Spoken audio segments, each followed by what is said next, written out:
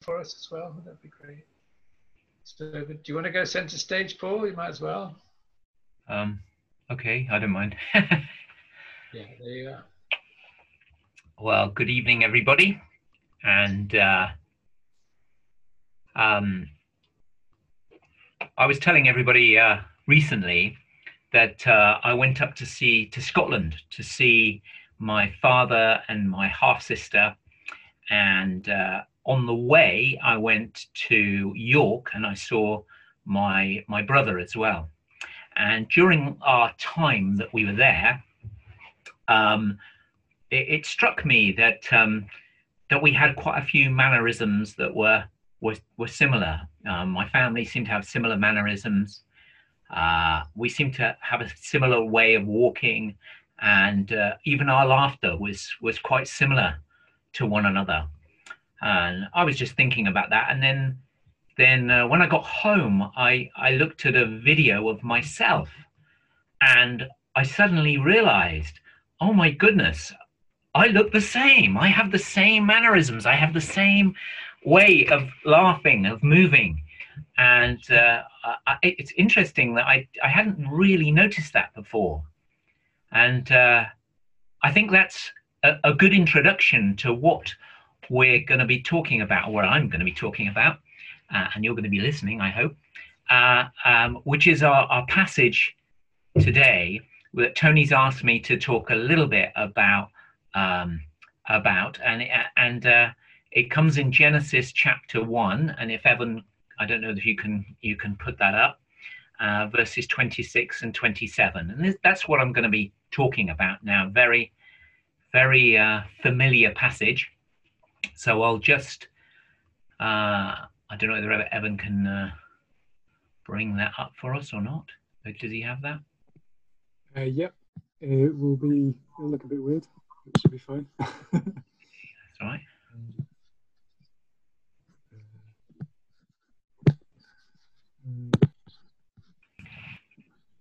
Yeah.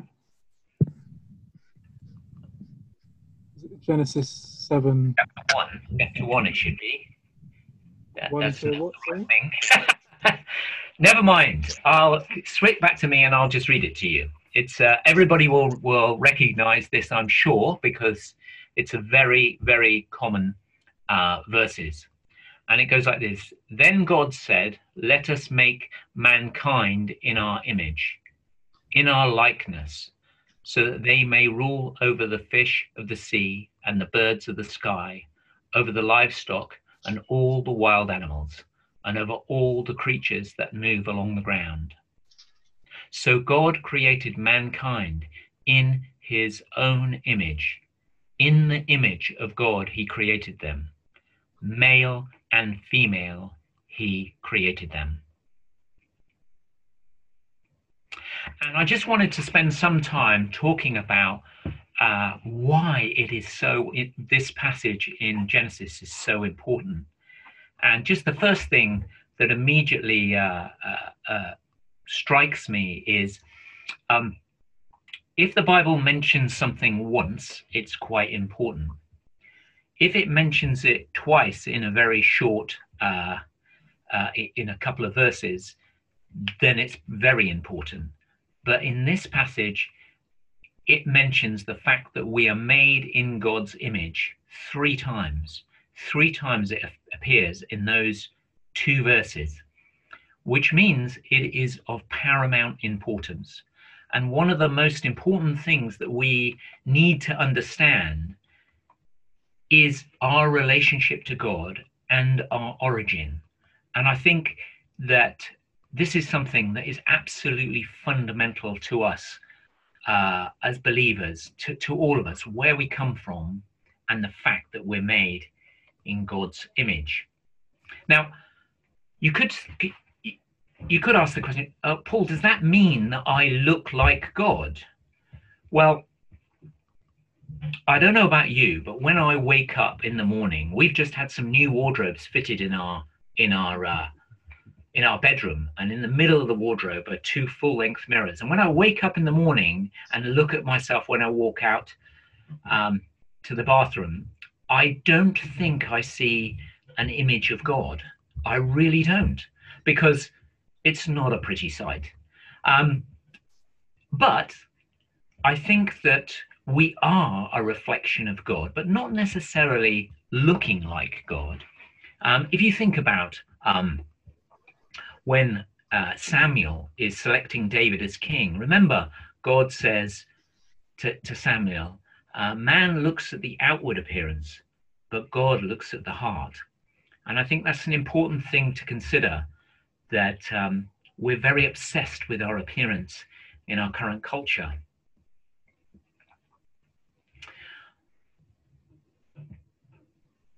In verse 26, it also says that we're in his likeness. You can think about that. What does that actually mean? We are made in God's likeness. I think there are many meanings to that, and I'll leave you to sort of ponder that. But I do think that these couple of verses are fundamental to us and help us to understand the relationship between man and God. And many wise souls have thought about this and spent a lot of time thinking about some of the implications. And I can only give you a very brief summary of some of the things that I've discovered. One of the people that I think is particularly good at this is a man called Francis Schaeffer.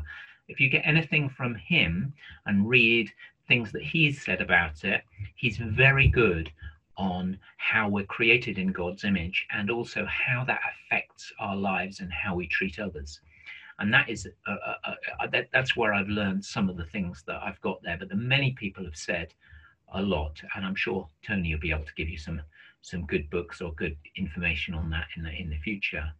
So where are we going this evening? I hope you'll be encouraged by these verses to understand where our value comes from, and also that what our value is as human beings, all human beings, as a result of this passage. And that knowledge should inform you, although many of you know already, but it shall help to form you in every relationship you have.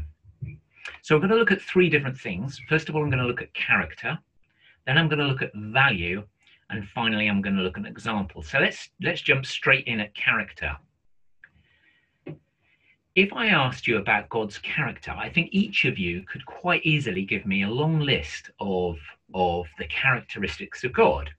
You know, he's loving, he's kind, he's rich in mercy, he's full of truth, he's wise, he gives us peace. There's so many things about God's character that we can say. But if we are in God's character, if we're made in his image, then surely we should have those attributes too. So we should be loving, kind, rich in mercy, full of truth, wise. We should have those same characteristics because we're a reflection of God. We are made in his image. We're of his likeness. What is really important to understand, I think, is that every single person on this planet is made in the image of God and therefore represents God in some form and is a reflection of God. In fact, I'm so confident of that even if you think of the worst person that ever existed on this earth, let's say someone like Hitler, I'm sure that even he, on occasions, showed some loving behavior, was kind to some people in some instances. You see, our natural desire is to separate people into two camps, the goodies and the baddies. We love those old westerns, don't we? Where there's the goodies and the baddies. And and it's natural for us to try and separate the two. And sometimes we think that everybody else is in the baddies camp and we're in the goodies camp and we're okay, and they're not. And that's what makes us think, oh, well, the baddies deserve judgment and punishment, but we don't. Or, of course, there may be some of us who think, yeah, I am a baddie. Yeah, I am someone who's not good enough.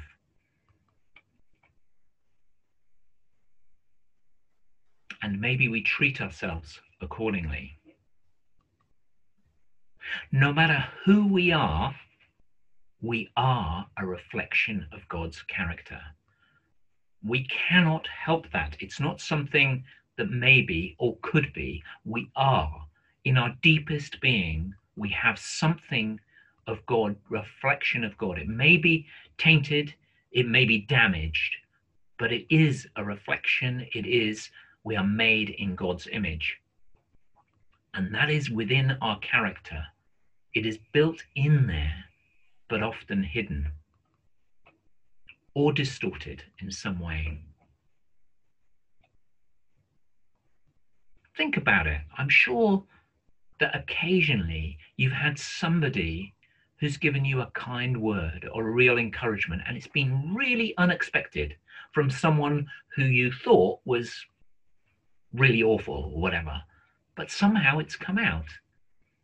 God can use anybody, and his character can be demonstrated through any human being at some stages.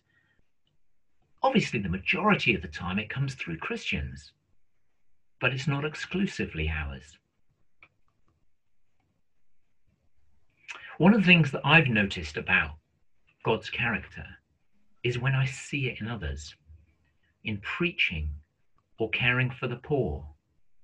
I mean, even today, when Tony had a really good word in the service today, it was really encouraging. Or when Andy and Hannah were singing in the worship service, or someone gives a wise word.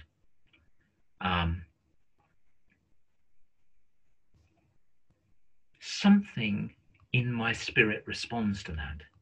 When I see the character of God in somebody else, it just helps me to respond well. Often I see God using Mel. She's a very good example of this. And whenever I see her, she gives a word or a song, or she helps someone who's in need. I realize that there's a reflection of God in her, and it just makes me love her even more. But actually, that's true of most of the people that are on this Zoom call. Well, I expect all of you. At times, I have seen elements of God in you, and that has made me really appreciate you, really value you. And that is an amazing answer to prayer, an amazing way in which we can see that. Now, I want to give you a little bit of homework, all right? You don't have to do this, but it's a good thing to do. This week, I want you to try and make a list of all the characteristics of God you can think of, all the good things about his character. And when you've made that list, you go down and you tick the ones that you think that you can reflect. In some degree, there may be some, singing is not one I'm going to tick because I'm not very good at singing. I like it, but I know that I don't reflect God in that in any way at all. But there are other things which I know, well, yes, maybe I do. And you can tick those. But then maybe you can think of other members of the church, and you can think, what characteristics of God do I see in them? And you can maybe tick those or put someone's name by them. Maybe this week you could text someone or email them or even say face to face, when you do that, that reminds me of God. That reminds me of Jesus. And it makes me love you more. It's a real good way to encourage one another. But we can go even further than that. We can go to anyone in this world and we can see something of the character of God in anybody. So that's your homework. It's just a very small exercise that I expect you to spend hours on and report back to me next week. Summing this section up, what I want to clearly identify is all the sons and daughters of Adam, that is human beings, reflect something of God's character. So that's thinking about God's character. Now we go on to the second thing that I wanted to talk about, which is value. How do we work out how valuable we are?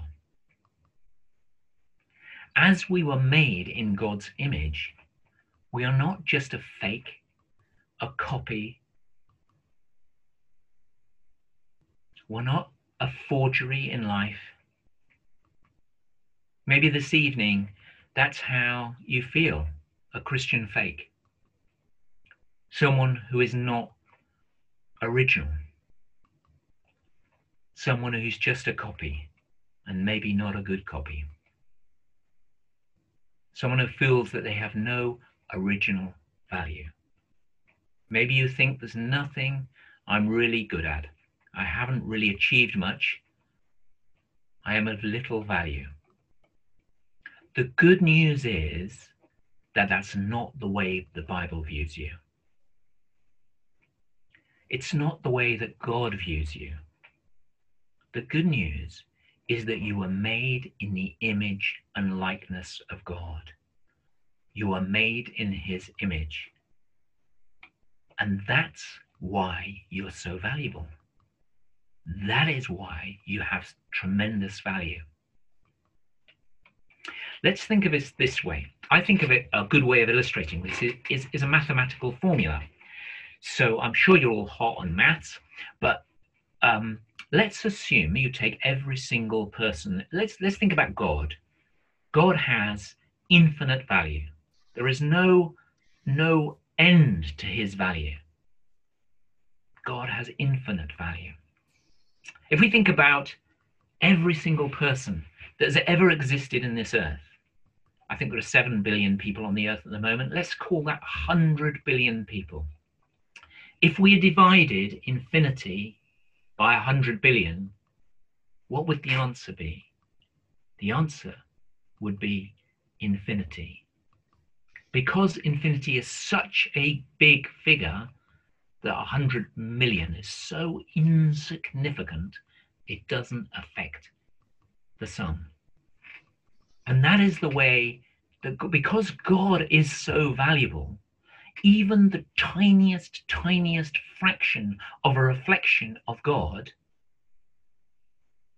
is invaluable. It has no price. And that means you, because you reflect God, because you reflect who God is and what he's like, even in a small, not the best way, even though it's marred in some way, it still gives you infinite value.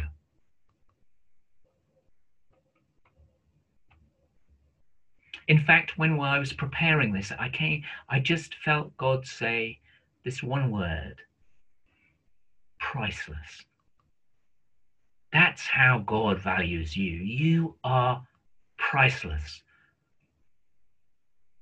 It's not just that Jesus paid the highest price for you. It's actually you're worth more than it's possible to explain.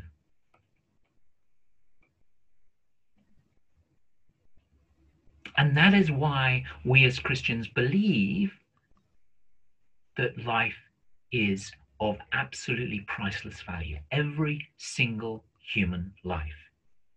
It's because we reflect something of God. And it doesn't matter whether you are an unborn fetus. It doesn't matter whether you're a beggar on the streets in our country or anywhere else. It doesn't matter if you're an old man who is totally useless to society and has nothing they can give, or if you're a paraplegic and there's nothing you can do. Because your value is measured in the fact that you are a reflection of God. And therefore, you are priceless.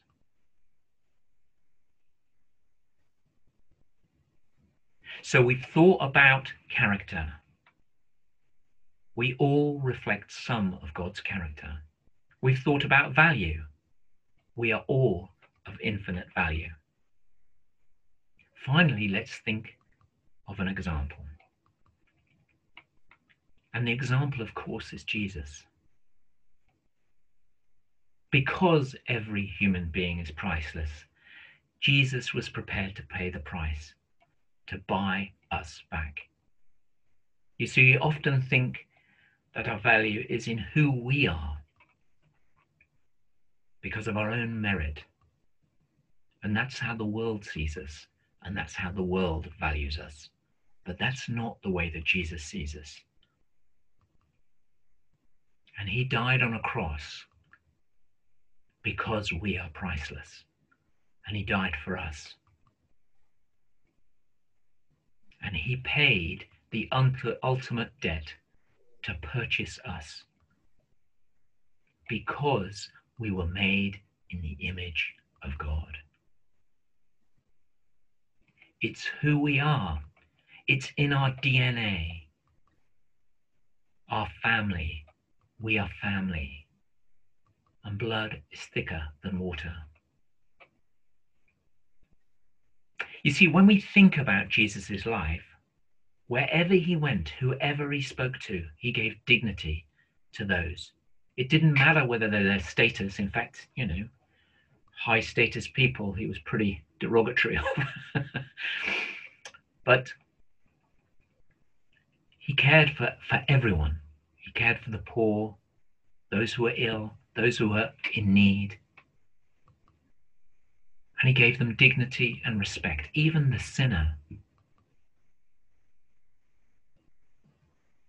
He gave respect. So it doesn't matter what we've done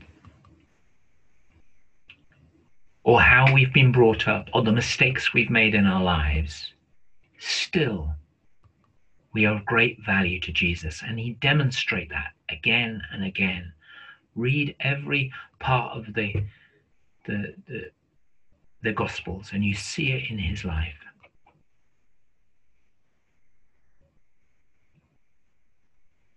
What do you do with something that is valuable? I was trying to think through, if you think something is really valuable, what do? You look after it. You give it special attention. You protect it. You display it to its best. It often takes pride of place in your home. Ask Phil and his guitars. They're often pride of place because he loves them, because they're precious to him. He can talk about that later, I'm sure. And you display them to their best. You see, it's not based on our educational standing or the color of our skin. Each of us is of infinite value, and Jesus loves us and treats us that way. And because our value is based that way, then so is everybody else too. And those who are poor and those who are marginalized in our society have great value. Those that are older, that's one of the reasons that we as a church care about those people, because they're just as valuable. It's not whether or not they contribute or how much they contribute to society or anything. It's they have intrinsic value in who they are because they reflect part of who God is.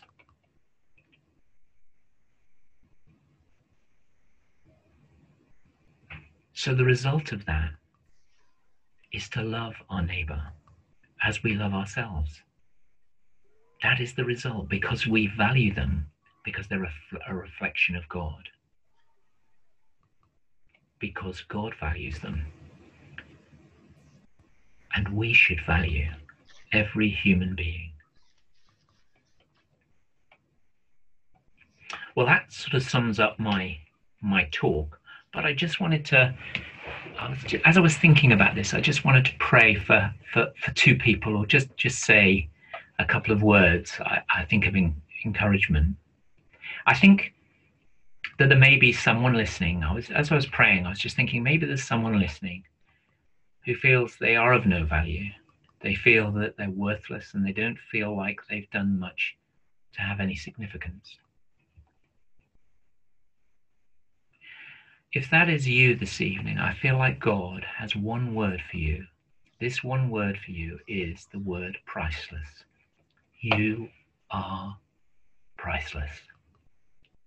You are my treasured possession, and there is no other possession on heaven or earth that is worth more than you. That is why I paid the highest possible price. And I will care for my possession, my precious possession. So I just felt that was a word for maybe someone particular. I think it's a word for all of us, but I think it may be for someone particular. And then there was a second, which was that I think there might be someone or one or two people who've thought of somebody else as a waste of space. They've thought of somebody else as insignificant or of no value. And the reality is this other person has often brought pain and misery to others. But God wants you to be reminded that that person, no matter how bad, is of great value to God. And he wants you to treat them with respect, not because of their behavior, not because of who they are, but because they represent God in some form. And I know this is hard, but actually, I think God is asking us to do that sometimes. Even the unlovable, even the enemy. Love your enemy. So I'm just going to lead a simple couple of line prayer. And if you want to pray that, that's fine, but don't worry if you don't. Lord, I'm sorry that this person who I now name in my head, I have not treated as your valued, treasured possession. Help me to change my attitude. Help me to love them like you do. Amen. So that's the end of my talk for this evening. I'll hand over to Tony.